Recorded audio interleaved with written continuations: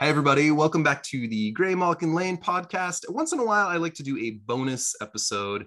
We have little panel discussions and do things for fun. But because I recently interviewed Steve Rude, I reread Children of the Atom, the X-Men miniseries that's just infamous. And we're going to do a little script reading today. I'll talk about that in just a second. I am thrilled to be joined by three of my favorite podcast friends, Justin and Alicia from the X5 podcast, and Steve Duda. Let's have you guys all introduce yourselves. Let us know your gender pronouns and what's your favorite little X-Men nerdy fact you want to share today. That's all I got for intros. Alicia, you first. Okay. I'm Alicia, she, her, hers, and I just am really excited because if you all can see behind me, I am just about finished with my Wolverine Hellfire Gala look, and it was a lot of fun to try to figure out how to make that into reality. So I'm just really excited about that. So that's my nerdy X-Men thing for today. You're so fucking creative and I love it. Justin, you next.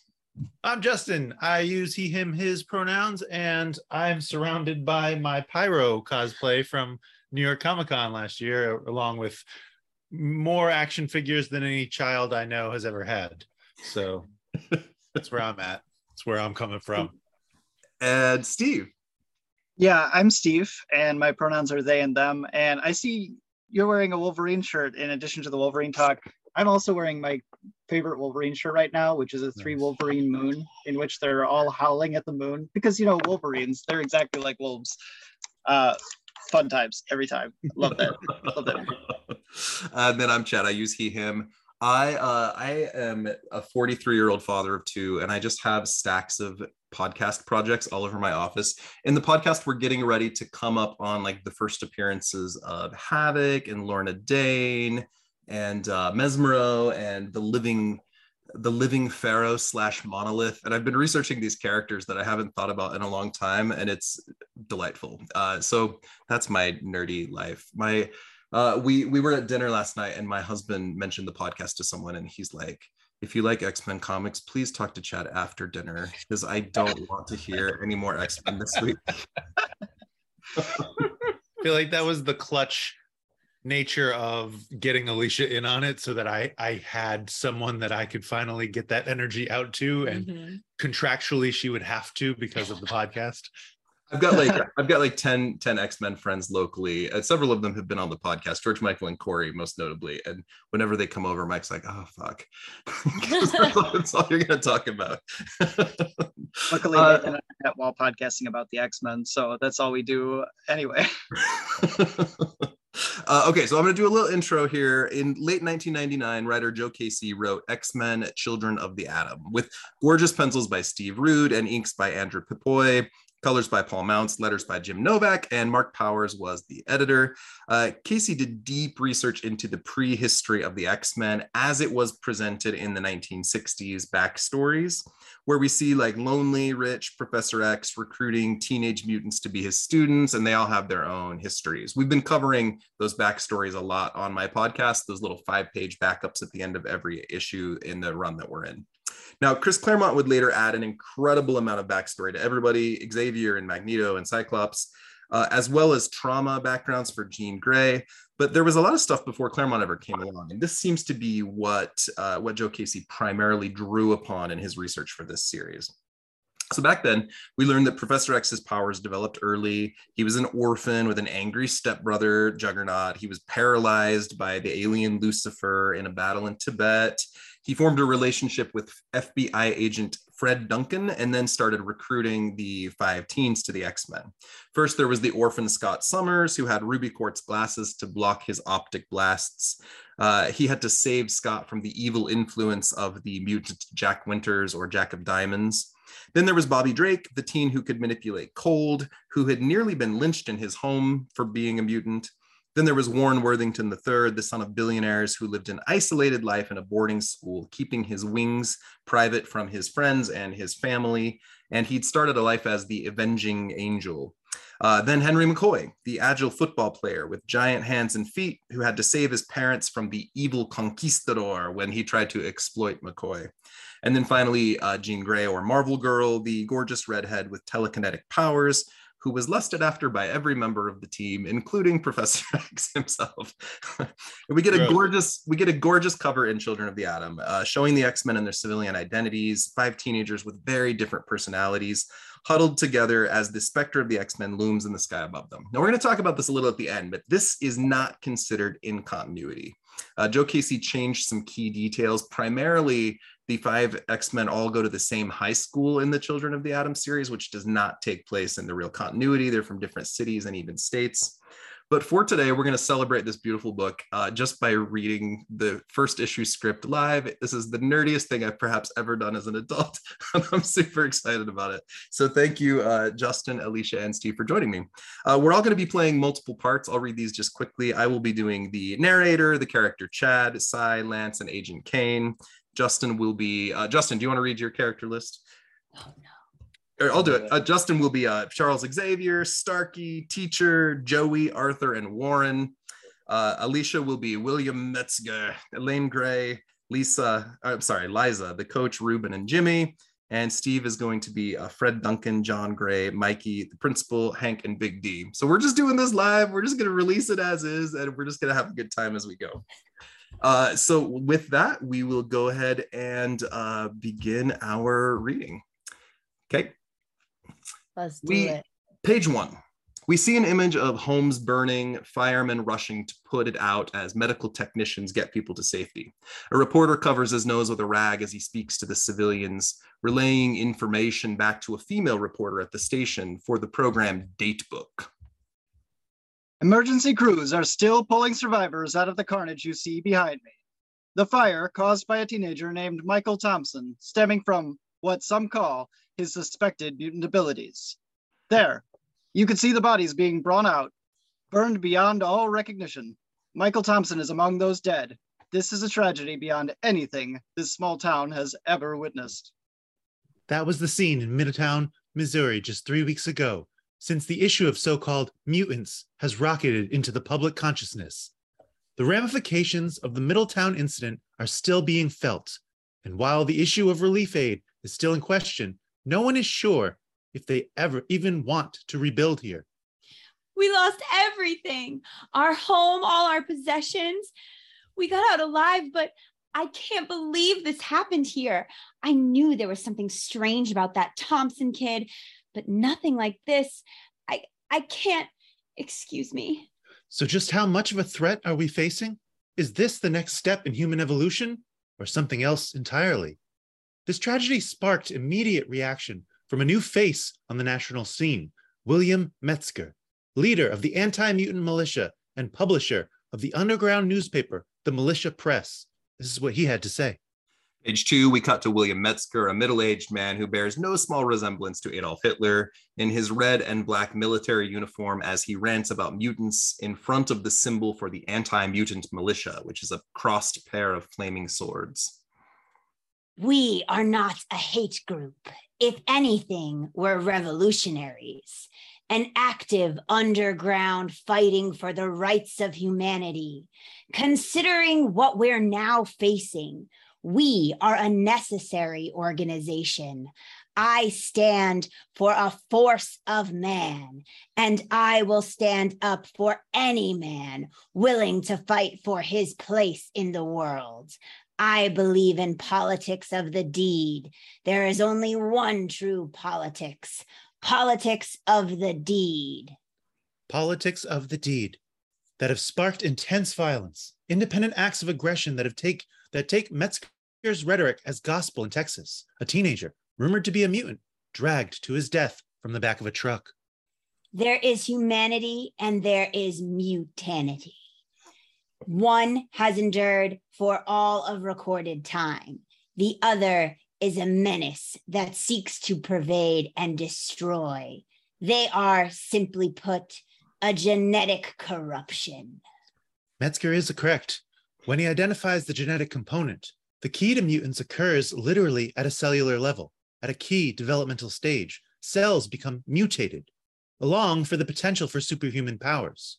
From what little we know about mutants, it's likely that Michael Thompson had no idea of the ability he possessed. Scientists call it manifesting.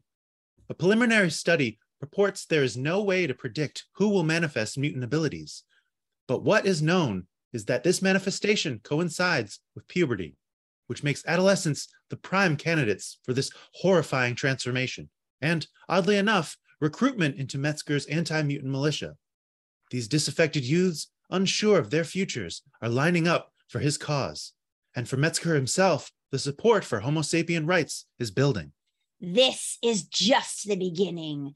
The genetic lines have been drawn.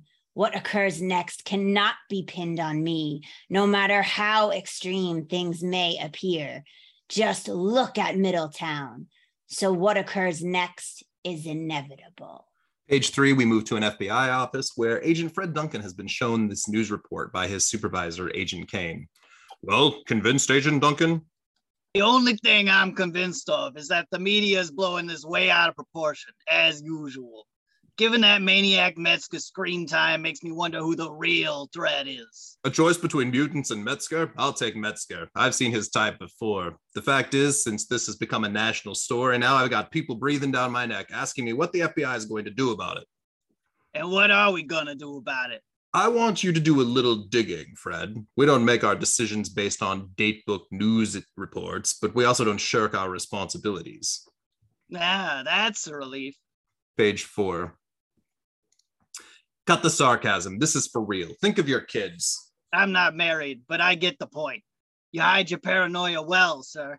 Duncan leaves and returns to his private office, ignoring the glares from his fellow federal agents. He speaks into a tape recorder, not noticing a man in the shadows. I'm not sure how I feel about this, Bill. Can't tell if we're on the verge of mass hysteria or if this is just more media hype. We both know that once something hits middle America, when mom and baseball and apple pie are suddenly threatened, only then will someone pick up this crisis hotline and call us. Maybe it is an inevitability. Let's talk about inevitabilities, Agent Duncan. Who's there? Page 5, Duncan turns to confront the stranger, reaching for his gun. Think of your kids, he told you. Typical. How'd you get in here? Who are you?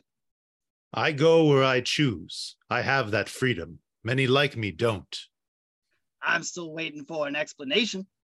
Agent Duncan, you're this close to being brainwashed into believing that mutants are your enemy, a virus to be eliminated, a pestilence to be exterminated. That isn't truly your point of view, is it? My views are my own, Mr. Xavier, Charles Xavier. I'm a college professor. I teach genetics at Columbia. Well, I'm at a loss, Professor. You evaded high-level security systems, waltzed into my office to repeat part of a conversation verbatim that you couldn't possibly have overheard. I know what your superiors are planning. A witch hunt, no doubt. You watch too much TV. This isn't the anti-mutant militia. I've merely been assigned an investigation. Look into the mutant issue. Find out what's there. Hopefully, we can make some sense of all of this, unlike Metzger. Sociopaths like William Metzger will be dealt with, I assure you. Page 6. I'm here offering you a choice, Agent Duncan. You're no fool. You know exactly how the FBI intends to handle this. No sympathy, no tolerance, no mercy. I know you're not one of them. What are you, a mind reader? Xavier smiles as we change scenes to the dorm room of Warren Worthington III, who is putting on his superhero costume as the Avenging Angel. Newspapers litter the floor with headlines about Captain America, the Fantastic Four, and Spider-Man, modern heroes in a new age, but others about the dangers of mutants among them. The Avenging Angel on page 7 takes to the sky when he spies a man with a knife robbing a woman. Angel swoops down and takes the man into the sky. This bucket ain't no benzo, moms, and you foul too. Put the goodies in the bag. Page 8, 2 cops walk in their car just before Angel drops the thief on their hood. They notice the wingman flying away. So you heard what happened at the Bijou? Yeah, that big monster, right? Jose was there. Monster came to life, stomped around a bit. Then the FF finally brought it down. I saw the note the guy sent. I declare war on the whole human race. What a nut. Yeah, I saw that too. This city's getting weirder and weirder, Nikki. What's next? Geez, look at our ride, man. What in... Mother fell right out of the sky. Nikki, what? Page 9, Charles Xavier visits the home of John and Elaine Gray. He's been working with their daughter, Jean, for a few years after a traumatic incident caused her telepathic powers to emerge too early. She needs more. I can continue my periodic visits. I have no problem with that.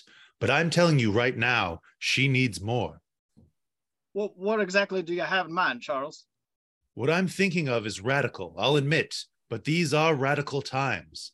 She's come a long way these past few years, but her abilities are considerable, and I doubt that I could do much more for her under these house call conditions. So this would be like a school? In a sense, she will receive a more intensive instruction, one that I will fully prepare her to integrate into the world. As it stands, she's simply not ready. It's not just about control anymore. It's about self-defense.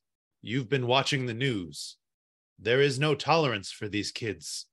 There are others like Jean who need a place like this. They need a place where they can learn to accept themselves, a place where they don't have to live in fear. Behind Xavier, a television shows footage of Angel flying. Page 10, Xavier sips his coffee, casually holding a photo of Scott Summers as the Grays struggle with his words. In the background, Jean Grey twirls leaves around her in a surge of pink telekinetic energy. I've made contact at the FBI. I'll be using my father's estate in Salem Center. And there's another I'm about to approach, an orphan. We haven't let Jean watch the news reports, but I think she knows. She doesn't seem scared, though. She's a strong-willed girl. I can certainly relate. John, Elaine, I want you to trust me. I can't do this without Jean. We'll have to think about this, talk it over. I understand this is a big step, but I wouldn't be suggesting it if I didn't think it was absolutely necessary. Personally, I don't see that she has any other choice. Page 11, we move to a student news report at Freeport High School. Then the principal makes announcements over the public address system. Freeport school board officials insist that the gang-related stabbing is not indicative of the general school environment. In a related story, the board's financial debt has risen to $1 million, a figure that the board disputes. Remember that homecoming queen ballots are due by the end of the week, so cast your votes now. We'll be having a pep rally the day before the game, and I want to really see that team spirit in action. Support our Red Devils. School Superintendent Peterson has assured me that the maintenance on the air conditioning system could begin as soon as next week. Budget concerns pending. In the meantime, drink plenty of liquids and dress comfortably. Hang in there, students. A group of bullies walks down the hall picking on kids. Their leader, Chad, wears a pentagram on his back and smokes in the hallway as his friends Mikey, Starkey, and Liza trail behind him. Dig for that gold, baby, whatever it may be. Clear out, kid. Hey, go spank yourself, Chad. Don't you have a Hitler Youth rally to get to? Zig Heil and all that good stuff. Hey, watch out, Chad. Hey, Starkey, what's the sitch on the game? You go to that game. Never been. Maybe the mascot will give you what for. Kid can't hang. Thinking about running for homecoming queen, people. Who's got my back? Am I pretty? You got a pair, Mikey. Hey, we got plans this weekend? I got the 411 on the rally at Eisenhower Park. Gonna be a gang of scene. Metzger's speaking, and we gonna hook up with Arthur himself. Too sweet. We gotta play it cool, though. You guys see Metzger on the date book? Guy's wacko. Don't make me bust you, Liza. Metzger's the man. He knows what's going down in America, baby. And he's got righteous muscle to back him up. The dude is living large. Check. Mikey holds up the Militia Press newspaper. The Militia Press? Where'd you get that? I got my ways, little girl. This thing is like a Homo sapien manifesto. What we gotta do and how we gotta do it. Let me see, man. Spread out, Lance. Oh, look what's coming, Starkey. Mr. Football McCoy himself, new school hero, blah, blah, blah. Check out the hands and the feet. Why don't they cage this freak? Bro, the guy scores points on the gridiron, thinks that makes him untouchable. Makes me want to puke. Hank McCoy walks down the hall surrounded by friends with an arm around an arm around each of two girls. Page 13, nearby, Xavier meets with the principal in his office. Well, I must say, your resume and references are impeccable. I guess my last question would have to be, why here? Don't sell your school short. Just because you haven't had a proper guidance program for years doesn't mean you don't deserve one. Forgive me, Mr. Alexander. I'm not questioning your motives. Not at all. I'm sure you're aware of our unique reputation. We've seen our share of strife, gang violence, drugs, financial problems, now the air conditioning. We've got it all. Oh, I'm aware. I believe these kids need me. We can't ignore these problems you're talking about. They exist. Meeting them head on is the best way to deal with them. You'll see all types here. Perfect. You don't know how anxious I am to talk to these kids, get to know them, find out what makes them tick, and in the end, hopefully help them in ways they couldn't possibly have predicted. Out to change the world, Mr. Alexander? You have no idea. Welcome aboard, Mr. Alexander. Good to have you. We'll have someone show you to your office. Page 14, in the school, a skinny, quiet Scott Summers trips and falls down right in front of the school coach.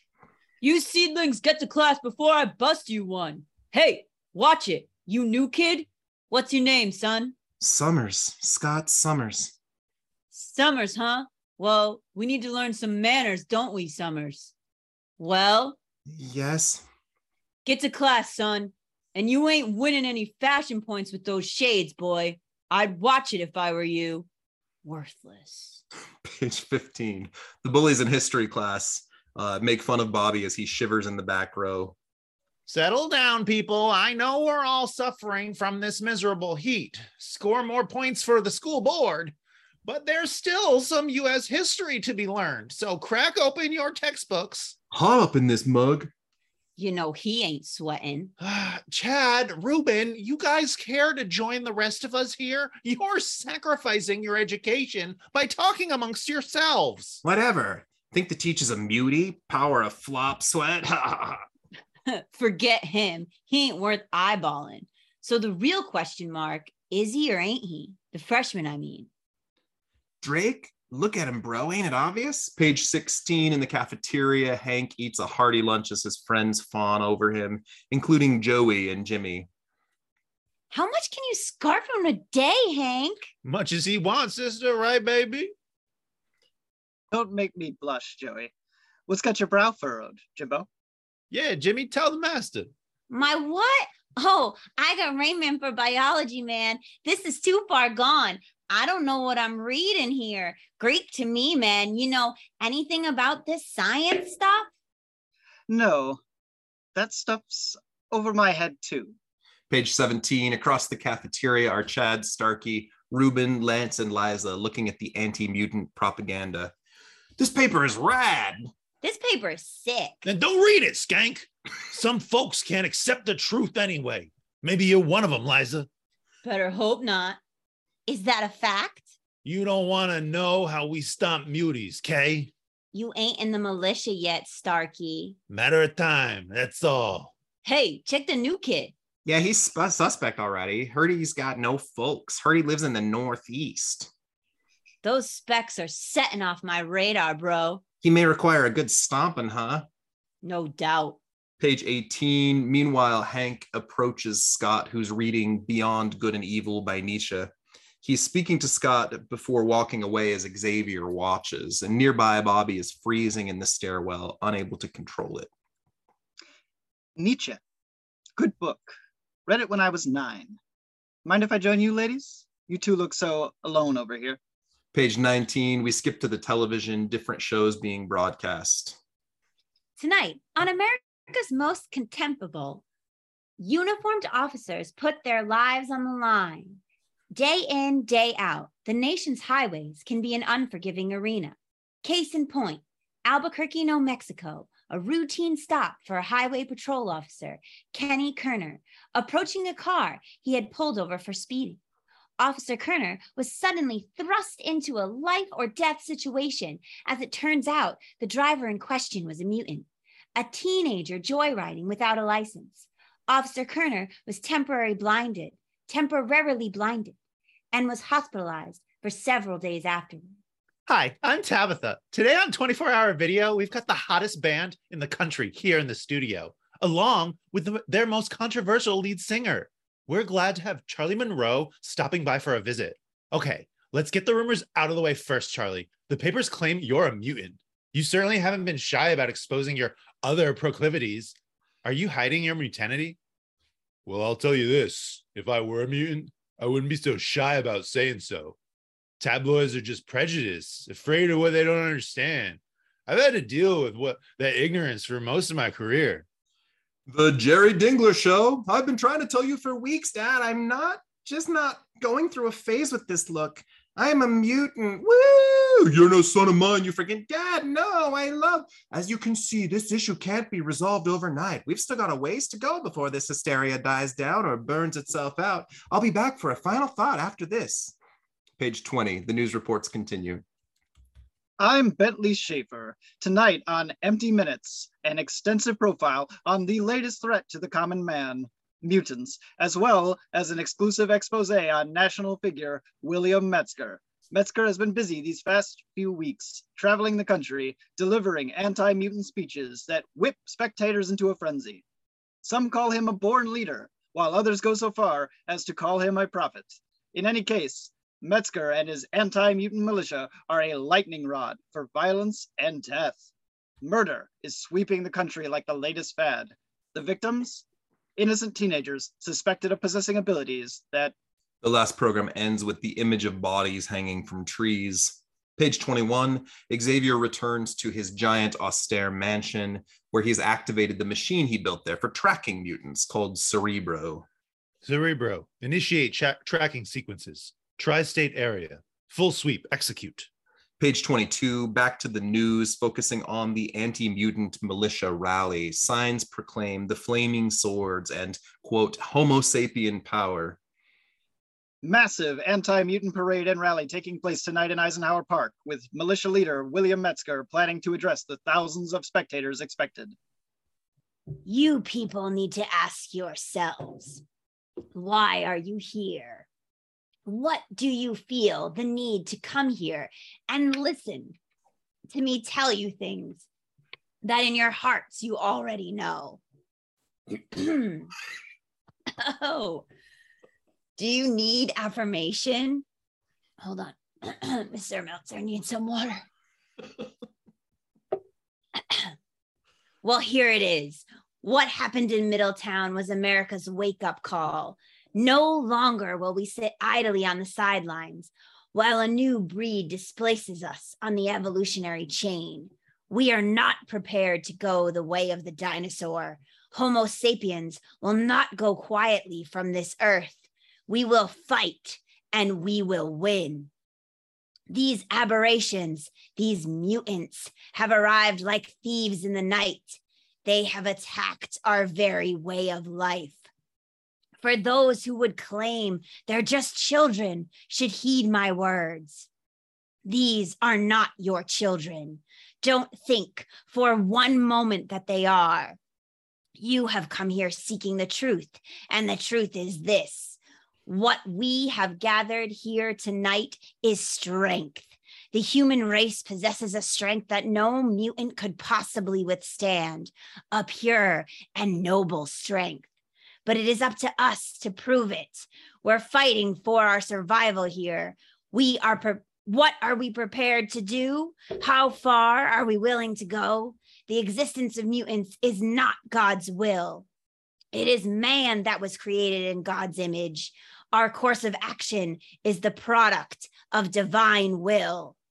Page 23, the bullies cheer at the rally. Xavier listens on the perimeter. Dude gives good truth. Solid. Reading my mind. Hey, watch it. Let's go. We've got a rave to hit up. A rave up to hit. The movements grow stronger every day. To join us is merely a commitment to life, to human endurance. It's a commitment to the values our grandparents taught us. This world is ours. It is ours by right. ours by destiny. Mutanity is a plague, but plagues can be destroyed. And that destruction is also our right, our destiny. Amen. Page 24, back at the FBI office. Oh, Some guy named Trask wants us to pitch us a solution to the mutant problem. oh, it's a problem now. His words, not mine. Although he seems serious, I'll send you a hard copy of his proposal, something about robotics and a working prototype. He's based out of New York. Fine. We're doing the usual background check. The guy's probably psychotic. Most of them are. Of course, it's always nice when someone's willing to do the dirty work for us. Night, Freddy. I think things are escalating, Bill, on every side. I'm operating on two fronts at once. My superiors, like our friend Agent Kane, seem intent on placating the national hysteria by considering Metzger-like tactics. Then there's Charles Xavier. I set him up a false identity so he could go play guidance counselor at some Long Island high school. Why? I have no idea. He told me to trust him. The question is, should I? Can anyone afford to be so trusting right now? Page 25, at the rave. People are going crazy on the dance floor while our bullies talk to Big D, the club owner who's counting his cash. Quite the setup, huh? Big D, this party's smoking. Hey, Chad, get your lips off my butt, all right? You made it, so chill. I don't just let anyone back here. Here's a question. If there was a mutie in this room, what would you do? Who, me? I just point to him because you be seeing brains on the pavement. Right on, Chief. Friggin' A. A muscly guy, Arthur, joins the conversation. You're only halfway there, scrub. Don't forget the parents that spawned it. They gotta go too. Got them on their knees. Give them two in the back of the head. Then you burn the ground they died on. Leave no trace. Everything a mutie touches is contaminated beyond salvation. Page 26, serious. Preaching. Palm up, Arthur. Pass this on to the Met. We made much money tonight. Yup. You got something else lined up? Soon as our man gives the word. Seems like he was talking Penn State, college campus. Always a hot spot. You never know who's sitting beside you in home ec, right? Dude, you'd be cooking the food without an oven. Hey, Arthur, we're just waiting, Give us a sign, man. We want in, all of us. What can we do? Well, boys, there's a little matter of initiation. Gonna have to think about that one. We can always use more soldiers in this war. Strength in numbers. But what we really need is dedication. We gotta know how much you hate, because hate is power. Homo sapien power. I'll be in touch, boys. Angel flies on page 27 as the news reports on his life as Warren Worthington. The scene at the Limelight was a typical Manhattan glitz, bringing out the beautiful people like teen socialite Warren Worthington III, heir to the Worthington fortune. This local bad boy was a sight for stargazers outside. I'm always happy to show my support for good cause like this. Just another night on the town, right? Anyone know what charity we're here for? Finally, more reports on the mysterious Birdman that several eyewitnesses claim to have seen buzzing the skyscrapers of Manhattan. Police are neither confirming nor denying. On the last 5 pages, 28 through 32, a roof explodes off of a building. The Sentinel rushes through the air, slamming into Angel, who manages to break the Sentinel's eye before rushing into a traffic to evade the robot. But the Sentinel just blasts through semi-trucks, putting civilians in danger, and nearly catches the Angel before a malfunction causes the Sentinel to blast apart and fall into a river. Off in the distance, we see Magneto watching. To be continued. Bum, bum, bum. Next time on the X-Men.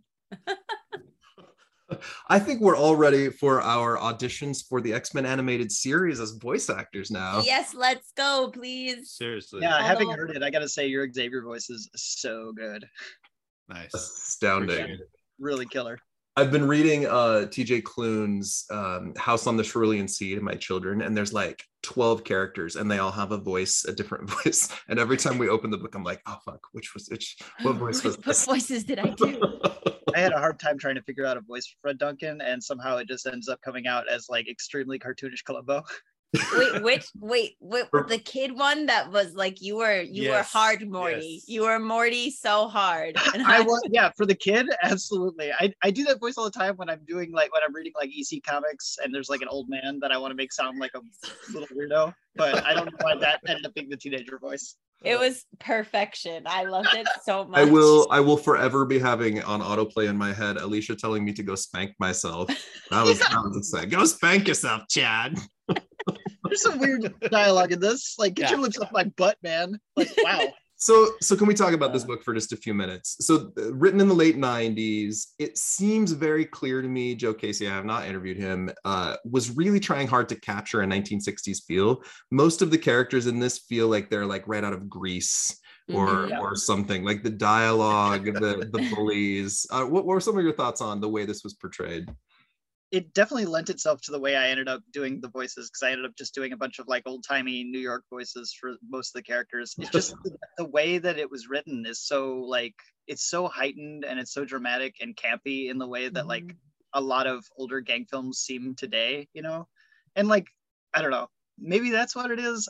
Joe Casey, his dialogue always is like sort of off to me in the way that it doesn't ever sound like real humans in the modern era in which he's writing. And I wonder if that's a stylistic choice. Yeah, Well, I mean, and you think about trying to capture the dialogue from the original run, which where, and I was not alive then, but did people really talk like that? Because that's ridiculous. They did actually say things like "Yay, Bo." Yeah. I think that's how we see a lot of media back then, showing people talk. I don't know if that's a reflection of how they talked in real life. What did you think this script did well? Really, I mean, the main core of it was introducing this problem, quote unquote, you know, the distrust with the potential that could be around. And I feel like that was underscored throughout a lot of the news stories, the conversation with the agents, and then just Xavier's commitment to his cause on the other side. Sure. Yeah. Xavier is really good. Sorry. No, you're good. I also really enjoyed the way that like through the different perspectives, whether it was like the different TV shows or the students or the news instances that are happening, like we're building the world. So it's not just one group that we're seeing feel threatened or concerned about mutants, like we're seeing where it's coming from everywhere. So it really sets up the world really nicely. I thought if I'm trying to tell this story as a writer, you have to make the threat of against mutants viable, which is something that didn't really happen in the 60s much, right? They keep talking about this world that oppresses them, but they just look like privileged kids living in a mansion. Occasionally humans yell at them, but this really amps it up. This makes everything feel like it was like the South during the civil rights era, or like fucking Nazi Germany during the war, like people being lynched and hung from trees, and kids joining groups and talking about, you know, pulling kids out of the classroom that they might expect are mutants. It amps the threat up a lot, which is an interesting thing, but it was kind of campy and almost took it too far for me. With amping the threat up, actually something that really jumped out at me when I was reading this is I realized this comic came out in 1999. And when I got to the part about a mutant boy being dragged from the back of a truck, like that's James Byrd Jr. Sure. Like, right? Like this is directly after James Byrd Jr.'s murder. This is directly after Matt Shepard was murdered. A lot in this seems like ripped from the headlines and repurposed for making the threat against mutants seem so much more real. I can't imagine, honestly, reading this in 1999 and having known about what happened to Byrd and Shepard and then reading this. It would have been like, it's a little bit of a gut punch reading it now, honestly, because it's very real, right? And like this is the kind of, this is the kind of stuff that I'm like, this was really happening then, it's really happening now. And it like, it's at some points it starts to feel a little too far for a mutant comic, right? But like, man, it really made it seem present and timely. I mean, we want to say there's- we want to say it takes it too far, but the mutant comics how often use concentration camps and death hunting robots. You know what I mean? So, Right. but yeah, it really hits that metaphor hard. There is no hiding the fact that Metzger is based off of Hitler. He's got the black mustache. He's like in the rally. It's yeah, it was interesting. Alicia, I was kind of hoping you'd use a Trump voice. Oh God, I couldn't. Can't bring myself to ever do that. It's just Yeah, like I've I've heard enough of that. Yeah. I do think that like there are things that I've seen, videos I've watched recently of like people actually preaching very similar sentences to that things that are being said in this script. And when I was reading it and getting ready to actually have to be the one to say those things, it like took me a minute. Like I was like, I don't know if I can do this for a second, because I've been feeling personally like very aware excuse me, of everything and just like very affected by everything that's been going on lately. So reading it and having to like put myself in a place where I was like saying it and trying to say it with conviction was just like, wow, I literally just watched a video where like someone said something just like this about people living in our country right now. So it is really relevant, but it's like, it's interesting because when you said like, is it taking it too far? It's like, is it too real, or is that? Yeah, I guess it's not taking it too far. I mean, we're passing laws all over this country that say it's dangerous to talk to kids in the classroom about the word gay, you know, which emphasizes without saying it that gay people are a danger to children. So yeah, no, I guess it is not that far of a cry from real reality. Oh, that's sobering. Yeah. I had to stop and read in the middle of reading this. I was like doing my silly voice. I was like, oh, this is fun. And I get to like a little bit in and I was like, oh, this is some real shit actually. Yeah, which it's important, right? It's important to take a look at it again and be like, wow, this is still relevant. Like this was what, almost 30 years ago? Yeah, it's not a threat that has gone away so much as it just disappeared from maybe the mainstream public eye for a little bit and popped right back into it. Yeah, the time periods are interesting because the first X-Men came out right after civil rights era, you know, the freedom riders and all of that stuff. And then in the late 90s, it would have been after a lot of the gay bashings and different things we've been referencing, but also police violence toward Black people. That's that's a lot of heavy, and we're still seeing those same headlines nowadays. Or the X-Men are more needed than ever, I suppose, to create that voice. I was interested or intrigued how the X-Men characters are very little used in this issue. Angel kind of being the most prominent, like they really played up his attempts at heroism. But it was a bold narrative decision. You see Jean for like a panel. Yeah, they're almost background. They're just there to be. Oh, we'll get to them next issue, maybe. I don't know. Which they do if you go on and read it. It's a good series. But yeah, it's showing the world around them or what the need for them is and all of that. It's interesting. I also really love the use of the Fred Duncan character, who has only appeared a handful of times throughout like all of continuity. We're gonna do a Patreon episode on him sometime soon. But Duncan, he's like such a part of the early books because of that connection to Xavier, but they never do much with him. And then they kind of hint he's connected to the Executioner, right? The Carl Denti guy in the 90s, but that's really all. But they kind of made him the feature character here. He was the bogey for our story. Yeah. Interesting choice to choose Fred Duncan, like in all regards, just because like he is, as you said, he must be best known today for being the guy who inspired Executioner to become a bigot, which never made any sense to me because he's like, my friend really liked mutants, loved mutants. He was actually like trying to help mutants all the time, but then he died because he was always trying to help mutants. So now I hate mutants. Yep. Like, Carl, you need to go to therapy. Weak origin story. This was interesting. It's giving me some things to chew on, but also it was just really delightful, mostly to do the bully voices with you guys. Yeah. Always fun to break out an old timey voice anytime. When you said like, it felt like very much from Grease. Like I based the majority of my youth characters on Newsies in Grease, and that was it. That was wonderful. And someone get poor William Metzger a lozenge. Yeah, originally trying to make him sound grimy, and I feel like tomorrow I'm gonna wake up and be like, you try to teach your class tomorrow. Hey everybody, and welcome to rehearsal. Just a mutant. That was really good. He sounded like a lich. Duncan was going to be much more like Benjamin Grimm, but I couldn't make it through a couple lines without choking. So It's not No, that was fun, but also very thought-provoking. We're not going to go back and read the rest of the series, but I'd encourage everyone to pick it up. The big sell for me, even more than the story, is the Steve Rude art. It's very like Superman's pal Jimmy Olsen kind of style of art. It's like very wholesome, all-American. It's gorgeous. You guys heard us talk to Steve about this series on our last episode. So yeah, check the series out. It's a really interesting read, and it's a really comparative analysis to what is currently existing in the X-Men world. So that is an alternate universe somewhere with a different origin story by Threads. As we're wrapping up today, what is coming up for all of you guys? We'll put this episode out around July 27th. So if you can think of anything that you'd like to announce and plug any content, and where can we find you online? Alicia and Justin first. Well, you can find us all over the internet at the Ex-Wife Podcast. That's THEXWIFE.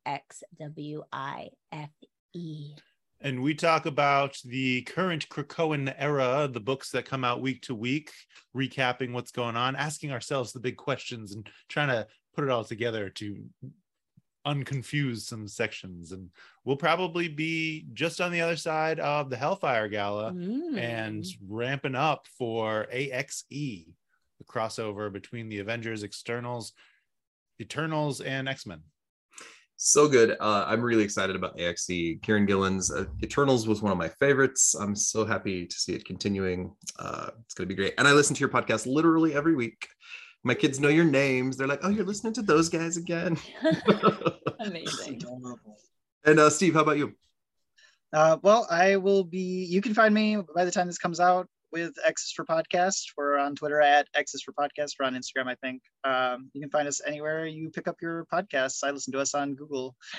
And we will also be coming right off of the Hellfire Gala and getting ready for AXE. You said it so well, but that's what we'll be amping up for. That's what we'll be excited for in the summer's podcasting stuff. And we'll be recording every Sunday and releasing throughout the week. I read all of the new books, but because fine people like the three of you here cover the new books, I'm covering the 60s stuff. So coming up on Graymalkin Lane, you can look forward to Dan Jurgens and the trial of Namor the Submariner, and we've got Triana Farrell right after that. So some really fun stuff coming up on the first appearances of Lorna Dane and Havoc and some other characters as well. So lots of great content. As well as Neil Adams right around the corner. We're getting there. Graymalkin Lane is on Instagram under Graymalkin_Lane and on Twitter under Graymalkin PP like podcast. I've also been releasing weekly character-focused Patreon episodes for the first time. So if you'd like to, it's just $3 a month. It's me and a friend exploring ridiculous content around some of my favorite 60s characters. And shortly after this, I'm going to release the one I'm most excited for. Sarah Century and I are going to do a deep cut into the full history of Vera Cantor, who is my favorite X character of all time, perhaps. So come listen to why I love her. Thank you, everybody. This was fun. We'll see you back here next time on Graymalkin Lane.